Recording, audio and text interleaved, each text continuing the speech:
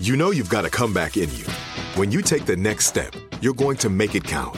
For your career, for your family, for your life. You can earn a degree you're proud of with Purdue Global. Purdue Global is backed by Purdue University, one of the nation's most respected and innovative public universities. This is your chance. This is your opportunity. This is your comeback. Purdue Global, Purdue's online university for working adults. Start your comeback today at purdueglobal.edu. When you buy Kroger brand products, you feel like you're winning. That's because they offer proven quality at lower than low prices. In fact, we guarantee that you and your family will love how Kroger brand products taste, or you get your money back. So next time you're shopping for the family, look for delicious Kroger brand products, because they'll make you all feel like you're winning. Shop now, in-store, or online. Kroger, fresh for everyone. Are you looking for the perfect move-in ready home this spring season? Now's the time to buy at Fisher Homes. For a limited time only, enjoy below-market interest rates starting at 5.375% APR, 6.139% APR. With these exclusive lower rates, you can save hundreds on a move-in ready home and start enjoying the benefits of homeownership even faster. Schedule your personal tour with one of our new home specialists at FisherHomes.com and make this spring the season you find your perfect home sweet home. Financing provided by Victory Mortgage, LLC, NMLS 461249, Equal Housing Lender.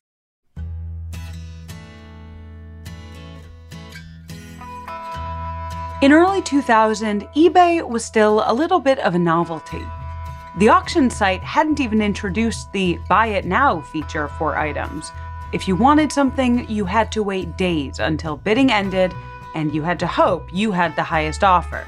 Sniping, or the act of bidding at the last possible second, could rip some prized would-be possession out of your grasp. Especially if someone had a broadband connection with blazing fast internet speeds instead of, dial-up. eBay was also becoming a hot market for comic books. Before eBay, if you wanted to buy a rare comic, you'd have to go to an auction in person, or attend a comic convention, or buy a trade publication and scan their list of comics, then mail in an order with a check. But eBay was changing all that. It was democratizing the buying and selling of collectibles. That's important to know in order to understand what happens next. As you'll recall, comic book dealer Stephen Fischler got a frantic phone call from Nicolas Cage, who explained his 3 most prized comic books worth hundreds of thousands of dollars had been stolen. Action Comics #1, Detective Comics #27, and the lesser valued but still important Detective Comics #1, vanished without a trace from his house in a gated community in Bel Air. No leads, no suspects, just a despondent Cage staring at empty wall frames that had once housed the debuts of Superman and Batman. Stephen, of course, was keeping an eye on the collectors community, looking for any sign of the stolen books coming onto the market. He owned his own place, Metropolis Collectibles, in New York, but the chances of the thief strolling into his business were slim. Still, Stephen kept looking. Hope was the only currency he had at the moment. And look, optimism is a defining Superman trait. One day, a collector showed Stephen one of his newer acquisitions. It was a copy of Marvel Mystery Comics #71, dated April 1946. The original Human Torch is flying through the air. A number of characters from ancient Egypt are shocked by his appearance. His young sidekick, Toro, who is also on fire, is socking someone in the gut. Another man appears to be reviving Cleopatra from her sarcophagus, injecting her with a strange serum. It's your typical Golden Age comic cover. Lots of disparate elements stitched together to compel a kid to spend his one and only dime to see how the hell any of this made sense.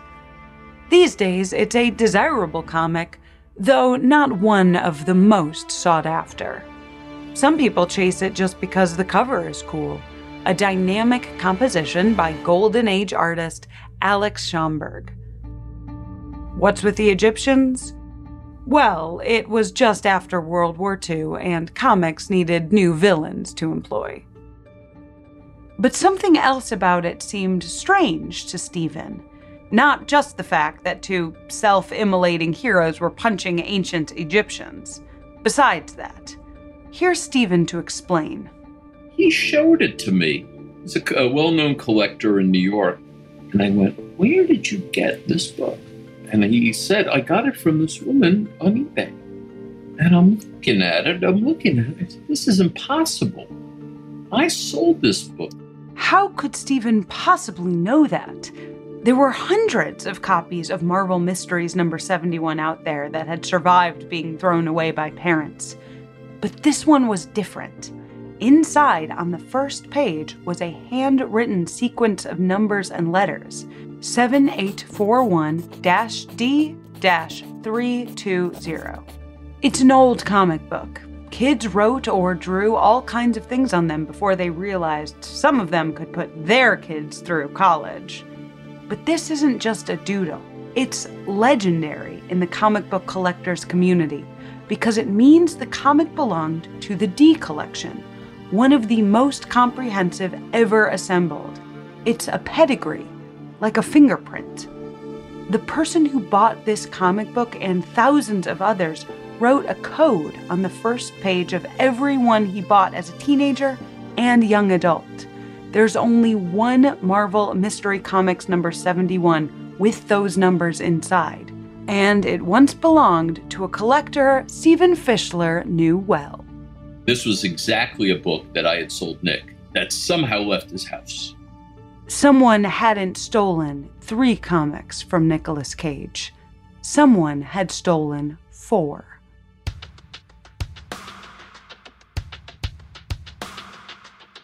For iHeartRadio, this is Stealing Superman.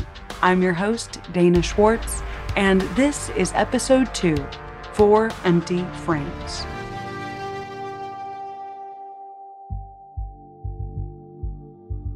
As soon as Stephen got a look at the Marvel mystery, it was his turn to call Cage in a near panic. It was possible he was somehow mistaken, that he misremembered selling it to him, that maybe it wasn't the D copy Cage had bought. But no, Cage confirmed it. He had had a Marvel mystery, and now it was gone. Somehow, in the chaotic aftermath of the heist, he hadn't noticed it missing. Everyone's attention had been on the big 2, Action number 1 and Detective number 27. No one had noticed the weird Egypt meets Marvel comic had vanished, too. Nick had a run of Marvel Mystery, and the only Marvel Mystery missing from the house was Marvel 71. He had 1 through 92, I believe, but missing the 71. And because the 71 was taken out of the house. Where a book, it was a pedigree book with very unique markings. It's the same book. So who was this woman on eBay that had sold the book to his collector friend?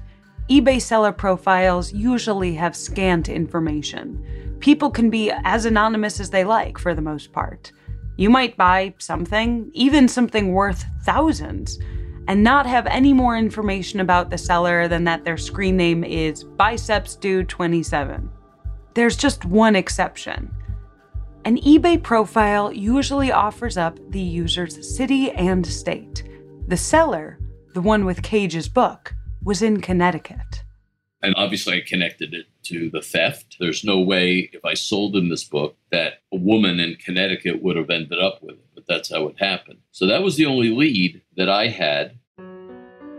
Somehow, in the span of just a couple of months, this book had been taken from Cage's home and been delivered 2,500 miles away, and then wound up on eBay. It's worth a few thousand. It wasn't a monumental book on its own, but it just was a book that I sold Nick. There was just one thing to do. He asked the buyer for more information about the seller. And so he gave me the person who he got it from, and that's how that lead began. This isn't as strange as it sounds. The rare comics collecting community is small. Plenty of people buy and read comics, sure, but not that many deal in rare, high-priced books from the 1940s. Stephen is among the most well-known dealers of such paper treasures. The collector was from New York, where Stephen lived. They had done business before.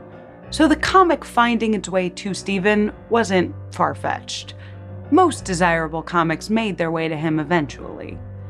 And the man, whom Stephen prefers not to name, trusted him. And so he told him that the seller was a she, a woman named Kimberly. He gave Stephen a phone number and an email. So Stephen began dialing, wondering if the person who would pick up the phone knew that the comic she had sold had been taken from the home of Nicolas Cage. I had contacted the woman asking how she got it, and she was very worried and defensive. Kimberly did not wish to discuss where her Marvel Mystery number 71 had come from. Stephen kept trying, left her phone messages, but got no response. Maybe she was just unsettled by the question. Maybe she had no idea it was stolen. But then the buyer told Stephen another detail. A detail that didn't do anything to convince him Kimberly was an innocent bystander. He had bought the comic in person. An in-person swap. Money for the Marvel Mystery. This is the kind of thing people may do on Craigslist, but on eBay? Even back then, it was unusual. The whole point of eBay was to find items you couldn't find locally. And with relative anonymity, you could purchase them safely, without risk of being lured into someone's basement. But Kimberly preferred a personal meeting. And the collector didn't mind. Connecticut was a short drive. He had no idea the comic was, well, questionable, and no idea why Kimberly wanted to keep it offline. A cash transaction didn't leave much of a paper trail. If Kimberly didn't know the comic was hot, why insist on meeting up in person? Why the cloak and dagger stuff? Stephen pondered. Whoever took the Marvel Mystery had taken the other books, the very rare, very valuable comics. It stood to reason Kimberly probably knew something about the others. So he sat down and began typing another message. This one was more to the point. I sent a letter quietly to this woman who somehow had one of the other stolen books, the Marvel 71. Sent her a letter, and I said, you might have gotten books. This was my only lead. I said, you may have been in possession of books that could be stolen, but the owner really just wants to get his book back. So I said, here's a picture of a book that was stolen. If you have this book, I will give you $10,000 as a no questions asked finder's fee, a reward for returning this book. Thinking, she got this cheaper book. Stephen was essentially offering her a finder's fee if she could procure the real treasure, the Action number 1 or the Detective number 27, or both. He mailed the letter and waited.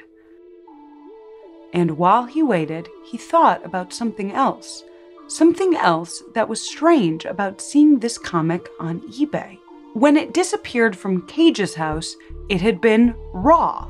That's what collectors called a book that hadn't been graded by a third-party company, hadn't been assessed for its condition, for blemishes, for an objective 10-point rating of how well it aged since it was first on the stands in 1946.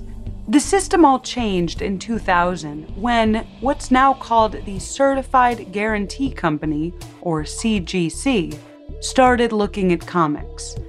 For a fee of roughly $20, CGC would take your rare comic, examine it, and put it in a protective plastic case so it would be forever sealed against further wear. It solved the problem of a dealer and buyer having different ideas of what a comic's condition was. It was perfect for eBay when you had to buy items sight unseen. CGC really took off in the early 2000s, mostly because of eBay. That's Paul Litch, primary grader for CGC. Back then, he was the secondary grader. So what CGC really did, it really gave buyers the level playing field to say, no, CGC, this third-party independent impartial company, gave this book that you're selling me an 8.5, so I'm only going to pay the 8.5 price.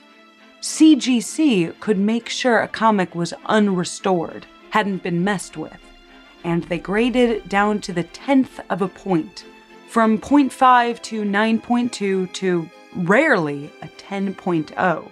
This Marvel Mystery scored very, very high, a 9.4, close to perfect.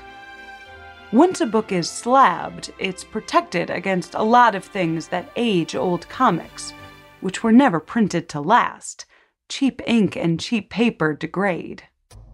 So with the microchamber paper in there, it'll help aging of the book, and it'll help it with environmental storage problems that may happen down the road, depending on how you store your comic. So that comic is then placed into an inner well. In the inner well, we have many, many different sizes that are custom made for comics. That inner well is sealed on all the edges, and then it is placed in the outer acrylic holder, which is just an acrylic plastic. It's very sturdy, and that is sonically sealed and welded shut. And so you have a tamper-evident, very, what's the word I'm looking for?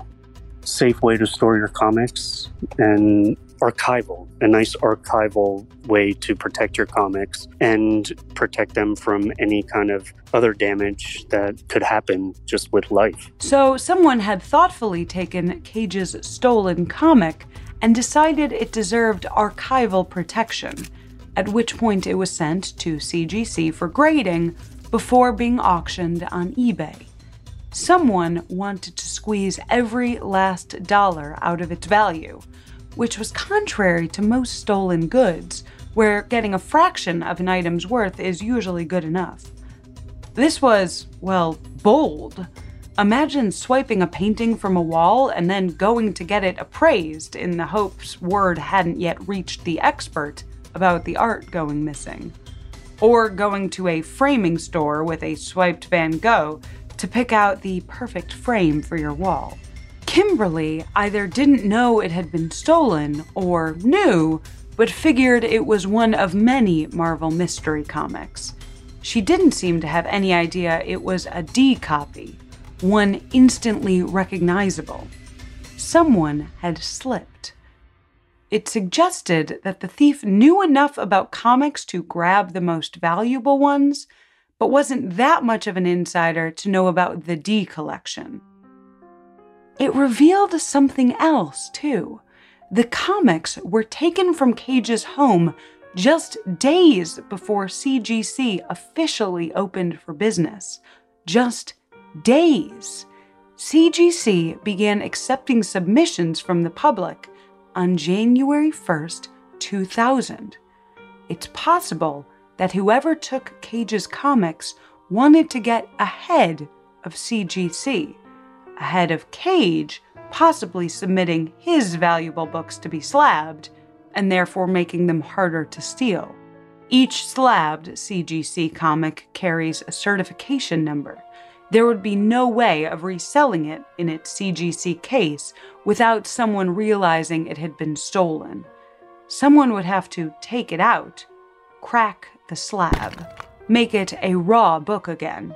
It would be harder.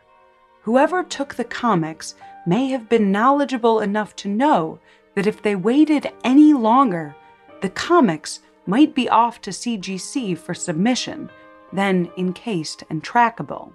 We've helped our chat boards. Dealers have listed books and the serial numbers and the grades that have been stolen from their shops, and our comic book community has helped find them. And it has helped, but unfortunately, still some thefts do happen. But it also presented another avenue for Stephen to explore. Anyone submitting to CGC had to provide a name and return address to get their comic book back from their office in New Jersey, unless they submitted it through a participating dealer. So Stephen reached out to a contact at CGC to see if he could learn anything else. In fact, Stephen had actually helped get CGC off the ground, helping map out what the 10-point grading system should look like. And he discovered something very interesting about Kimberly. She apparently called CGC and said, does CGC give out personal information about who gets the book graded? So something about that whole situation looked pretty bad. Kimberly, from Connecticut, was definitely getting worried. She didn't know Stephen had already gotten her information from the buyer. CGC, for the record, didn't provide any further details about Kimberly to Stephen. But what they had done was confirm what he already knew to be true, that the comic he sold Cage was undoubtedly part of the D collection. If Stephen had any doubt before, CGC provided authentication. They always noted a comic's pedigree on their label. Kimberly had taken steps to guarantee that it was Cage's comic beyond all doubt. So, out of those 4 comics, why had this one, the least valuable, least important, come up first? Why wouldn't the person who grabbed it from Cage's home try to cash in on the Action #1 for $200,000? Why not encase that one in a CGC slab and shoot for the stars? It's a Marvel mystery. So we asked someone who might know. We asked an art thief. Well, listen, my attitude is I never give anyone the benefit of the doubt and regard everyone as despicable as each other. And if you go into these things with that attitude, you normally can't go far wrong.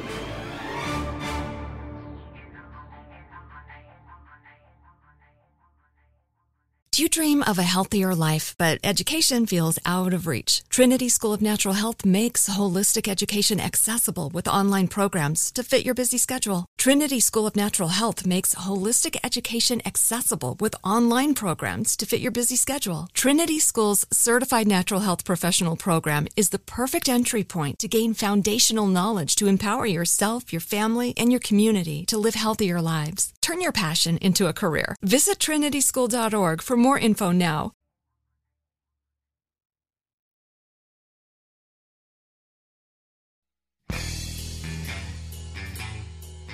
Okay, so let's be clear. We asked a reformed art thief. A man named Paul Hendry. Paul is from the UK, and for years he made a dishonest living as a knocker. That's a person who would find reasons to get inside someone's house and assess their belongings for anything worth stealing. If he found something good, he'd rope in some co-conspirators, the people doing the actual liberation of the goods. Well, yes, I was born in Brighton on the south coast of the UK in 1964, and I was adopted. And then when I was 12, I went out on the knocker, which is something where you knock on people's houses, try to buy antiques. I moved swiftly up the food chain and started organising thefts from country houses. And then I became very, very successful in the 1980s. And then I gave up the business early 90s when my son was born. And I went to university and got a BA Honours degree in American Social Studies and a Master's degree in Contemporary History. And I now commentate on art-related crime because I've seen it from both perspectives. Paul has helped the FBI, foreign law enforcement, and local bureaus find and recover stolen artworks.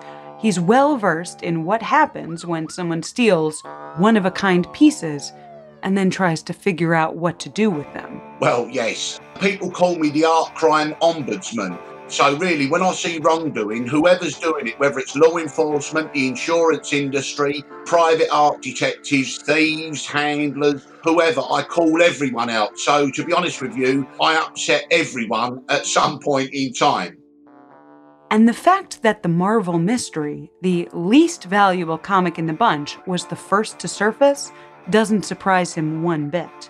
Right, so obviously the person put it on eBay, testing the water. It's a test balloon to see whether it can slip through the market without coming on top, without being discovered. Remember, 2 of the 4 comics were the 2 rarest. The other 2, the Marvel Mystery and the Detective #1, weren't. The Action #1 was worth at least $200,000. The Marvel Mystery, about $1,000. But to be honest with you, because of the large discrepancies in value, I would be leaning towards they took those to use as test balloons. And the proof of the pudding in that is the first comic that surfaced in Connecticut was the lesser valued one. Right, so I would actually look towards that as, yes, they took one very valuable one and one less valuable one very valuable one less valuable one, to use as bargaining chips as a test balloon. If the Marvel mystery had gone undetected, it was entirely possible that the more valuable comics would have surfaced soon after, the Action #1 and Detective #27. Maybe they'd be in shiny new CGC slabs, ready to be framed or displayed. Maybe they already were. CGC, after all, couldn't possibly be suspicious of every comic that was submitted to them, or treat the submitter as though they were a thief. But the Marvel mystery did not go undetected. Steven detected it. This was a real lead. Tangible, verifiable proof that at least one of the comics was out there, and proof that the comics weren't taken as a prank or had somehow been misplaced. Whoever had taken the comics had not done so for their own personal pleasure, to have some kind of illicit comic book collection for their eyes only. The Marvel mystery was put up for sale, for money.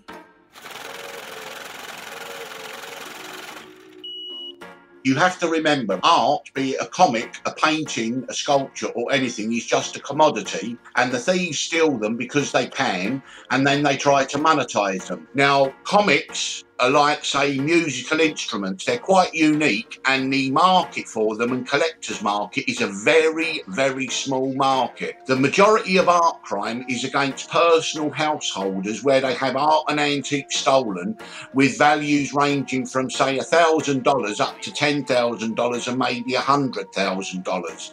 Now, those things happen every day of the week all over the world. Every now and again you get a big heist from a museum where paintings worth millions and tens and hundreds of millions of dollars are stolen, and then they're either ransomed back to the insurance company or victims, or they're held as collateral and used within the underworld in drug deals, because the moving of money around the world is much more difficult because of money laundering laws.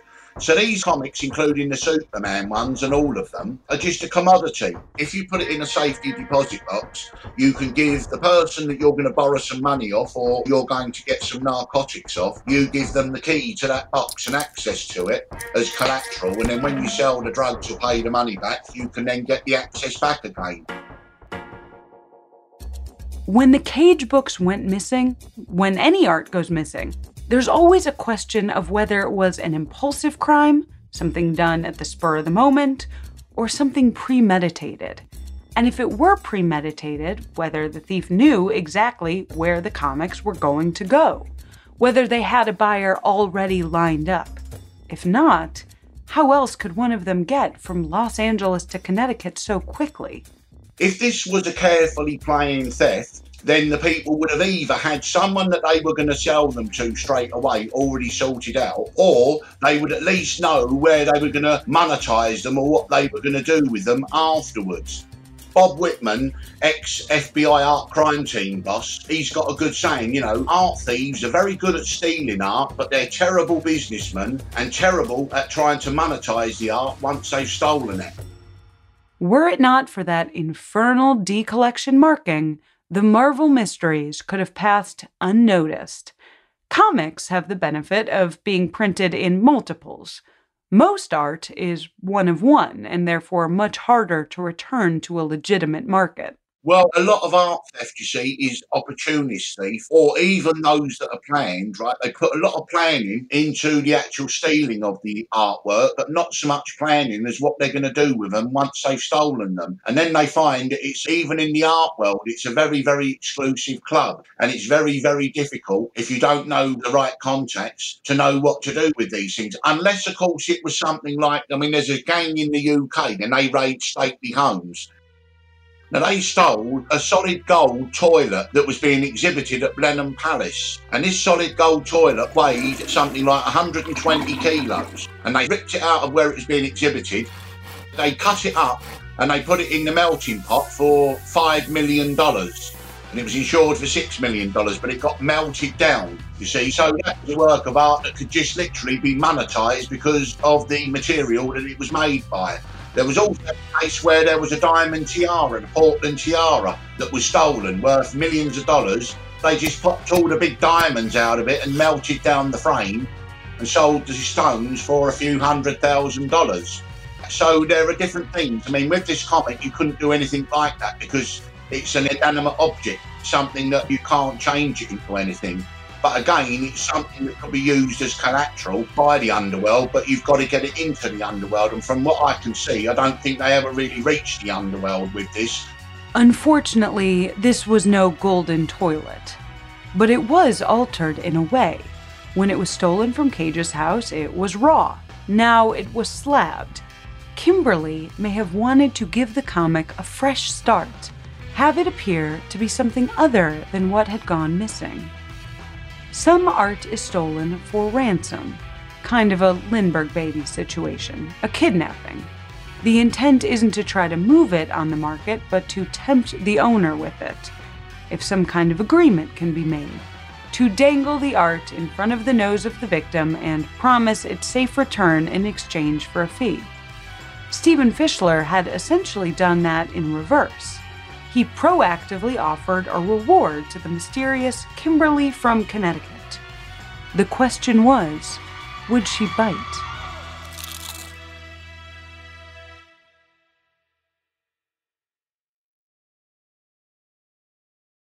Do you dream of a healthier life, but education feels out of reach? Trinity School of Natural Health makes holistic education accessible with online programs to fit your busy schedule. Trinity School of Natural Health makes holistic education accessible with online programs to fit your busy schedule. Trinity School's Certified Natural Health Professional Program is the perfect entry point to gain foundational knowledge to empower yourself, your family, and your community to live healthier lives. Turn your passion into a career. Visit trinityschool.org for more info now.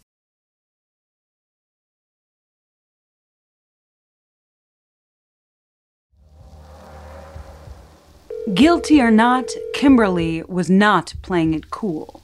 She had phoned CGC in a panic, hoping they wouldn't give out her personal information. She refused to speak to Stephen, and when Stephen offered her a monetary reward that was virtually 10 times what the Marvel mystery was worth, she never responded. But Stephen wasn't out of options. In addition to offering Kimberly a reward, he reached out to Los Angeles detective Donald Horisek, the man who was leading the investigation into the heist. Stephen expected Horisek to do something. Make a call, contact the Connecticut police, follow the only lead anyone had. Maybe not kick down her door, but something. I got a feeling from what I heard about this woman's reaction, who I contacted asking how she got this Marvel mystery. She got very panicky. So I said to the police, she's acting like she contacted the company who graded the book for her and was worried that they would reveal her information. And went, that's somebody who knew that that book was questionable. According to Stephen, Detective Horisek wasn't as enthusiastic as one might expect. Well, he was annoyed that I contacted the woman directly, and now she won't talk to him. I'm going, you're the police. I said, call her up and say who you are. You know, I don't think police work ended with the notion of she won't talk to me. When Kimberly refused to talk to Horisek, it seemed as though he just, gave up. Horisek was less than curious. Stephen knew that Cage had his own security personnel working on things, so he reached out to them to let them know that a woman named Kimberly in Connecticut was in possession of one of Cage's comics, without question or doubt, the D copy. Yeah, I had spoken to, absolutely. Just give me an update. I said, I have found a book that left Nick's house, and it was transacted off of eBay by a woman in Connecticut. Well, they found it interesting, but I'll be honest, it seemed a bit like they were being annoyed by me. Like, Nick had a security person, I cannot remember his name, in place a little bit after that. And all right, well, have the security person follow up on this. Why am I doing this? And the security person didn't seem to be bothered by trying to track this down. I mean, I found it a little frustrating talking to Nick's people, going, something doesn't make sense here. Like, I could have been talking to somebody who stole it. Like, they didn't want to deal with it. And maybe they had I don't know. To be honest, I just don't know. There was some weirdness going on. Instead of, wow, Steve's really trying to find the book, it became, wow, Steve's really annoying us. I said to myself at the time, I said, this is bizarre. It is bizarre. And Paul Hendry has a theory about that too. The police would go to see the person in Connecticut and try to track it back from there. The fact that they didn't do it makes you wonder a lot about this. Like? Well, initially, I think we've got to look at that behaviour, and any investigator would look at that behaviour as perhaps Nicolas Cage has some idea of who stole these things and the reason that they stole them. Because to be honest with you, you know what celebrities are like. If this was just a genuine theft and Nicolas Cage is a victim of this theft, it would have been all over the news and he would have given interviews. Because, you know, in that world, like Oscar Wilde said, the only thing worse than bad publicity is no publicity. And this would have given a platform for Nicolas Cage to say he's a victim of an art theft. We've seen it before when famous people have been robbed. I mean, they've gone out and they said, we'd like our things back, and they contact the police. But at this point, Cage had still not gone public with the theft. And neither the police nor his security seemed enthusiastic about pursuing the Kimberly situation. Cage's people did send a letter to her, and according to what Stephen was told, Kimberly sent a letter back, insisting they were harassing her. So it's possible Nicolas Cage didn't want to be perceived as someone who was ordering his staff to bother a strange woman who may or may not know anything about his stolen comic books. That's a weird National Enquirer-worthy headline. But she was the only link to the heist, so why didn't anyone make more of an effort to question her? I think as we've gone through the whole story, it really is a Russian doll. You're opening more and more layers, you're peeling back the onion, and at every kind of stop there is something there that doesn't smell right, that doesn't taste right, and doesn't look right. And in the normal world of things, this is not normally what would happen. From the theft of it, to the handling of it, to the surfacing. Stephen Fischler agrees. And I gave the police this lead, and they were really just not doing much with it. And I said, all right, well, here's a book that came from Nick's house. This is my only lead. The police don't seem to have the wherewithal to really follow it up, or the motivation. And I just became like the crazy uncle who is still trying to find these books. And the detective saw me as a sort of a nuisance. But that was then, and this is now. Time has passed. And you're probably thinking, well, why not try to find Kimberly today? There's one hurdle to overcome. Kimberly's full name is not uncommon. In other words, a lot of people named Kimberly live in Connecticut. So we needed more to go on. A town, a phone number, information that has, in the intervening years, slipped through Stephen Fischler's memory. But it is the kind of information CGC would have recorded back in 2000 when they accepted the Marvel Mystery number 71. A scan of the comic still exists. So we typed in the certification number into the CGC's database, the registry Paul Litch was talking about, the one given to the comic back when it was graded. It's a 10-digit number that gives a person general information about the comic, like the date it was examined, and any grader's notes, like ketchup stain on third page. But the CGC's database couldn't find the certification number. It seemed to have disappeared from their system entirely. That was unusual. Had CGC scrubbed the number after Kimberly called to complain, or was it just a glitch? So we asked Paul Litch. According to Paul, the number not coming up means the comic may have been resubmitted at some point. Some collectors do this in the hopes CGC might wind up giving their comic a more favorable grade. If that happened, then the old label and number would have been destroyed. I don't see why we wouldn't. It's got to be here somewhere, but as far as who submitted it, that's above my pay grade. You'd have to, I don't know, ask one of the head honchos. Paul told us to talk to someone higher up in the CGC hierarchy to see what we could find out.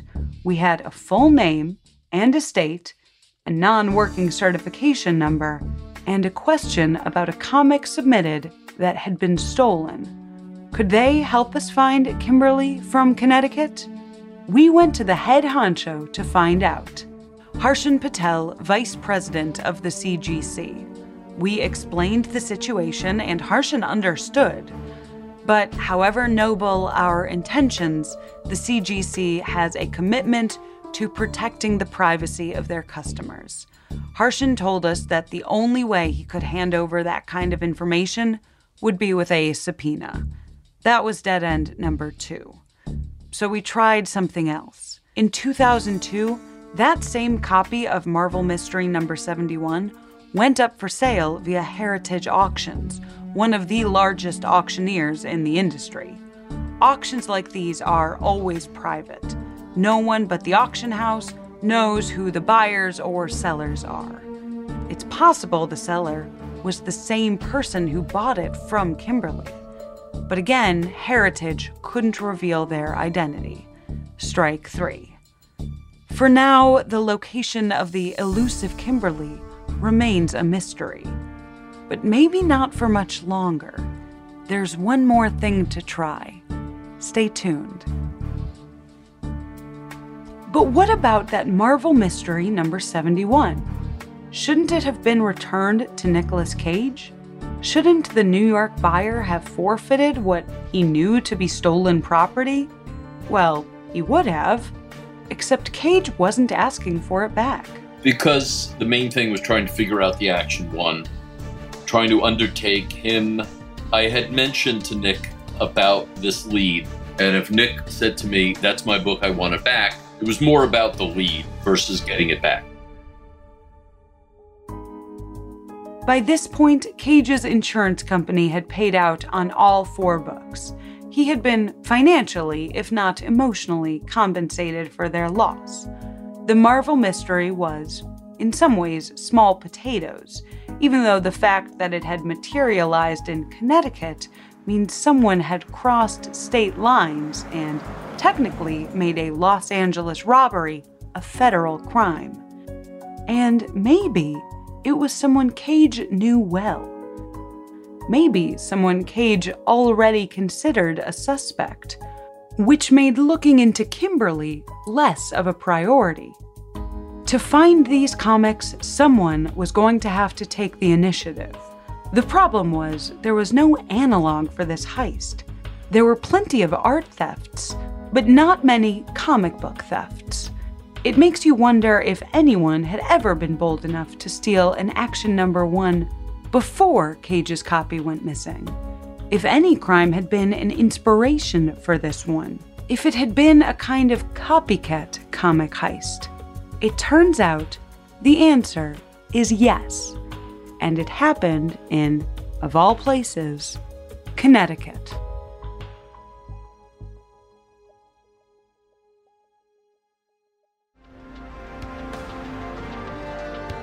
Stealing Superman is written by Jake Rawson, sound design, scoring by Josh Fisher, additional editing by Jonathan Washington, mixing and mastering by Bahid Frazier, original music by Aaron Kaufman, research and fact-checking by Jake Rawson and Austin Thompson, with production support from Lulu Phillip.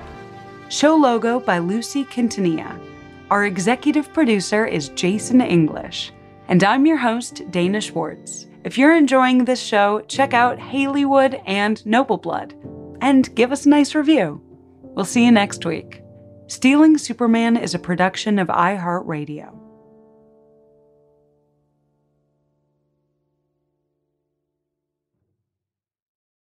Do you dream of a healthier life, but education feels out of reach? Trinity School of Natural Health makes holistic education accessible with online programs to fit your busy schedule. Trinity School of Natural Health makes holistic education accessible with online programs to fit your busy schedule. Trinity School's Certified Natural Health Professional Program is the perfect entry point to gain foundational knowledge to empower yourself, your family, and your community to live healthier lives. Turn your passion into a career. Visit trinityschool.org for more info now. Are you looking for the perfect move-in ready home this spring season? Now's the time to buy at Fisher Homes. For a limited time only, enjoy below-market interest rates starting at 5.375% APR, 6.139% APR. With these exclusive lower rates, you can save hundreds on a move-in ready home and start enjoying the benefits of homeownership even faster. Schedule your personal tour with one of our new home specialists at FisherHomes.com and make this spring the season you find your perfect home sweet home. Financing provided by Victory Mortgage, LLC, NMLS 461249, Equal Housing Lender. We went from normal life, healthy child to acute lymphoblastic leukemia, or B-cell ALL. The St. Jude team came up to get CJ via ambulance. Shortly after that, I noticed a rainbow. It meant that there was hope. We were driving into hope. To have hope is to have your child healthy, and we have that because of St. Jude. You can help kids fight childhood cancer. Please become a St. Jude Partner in Hope today by visiting musicgives.org.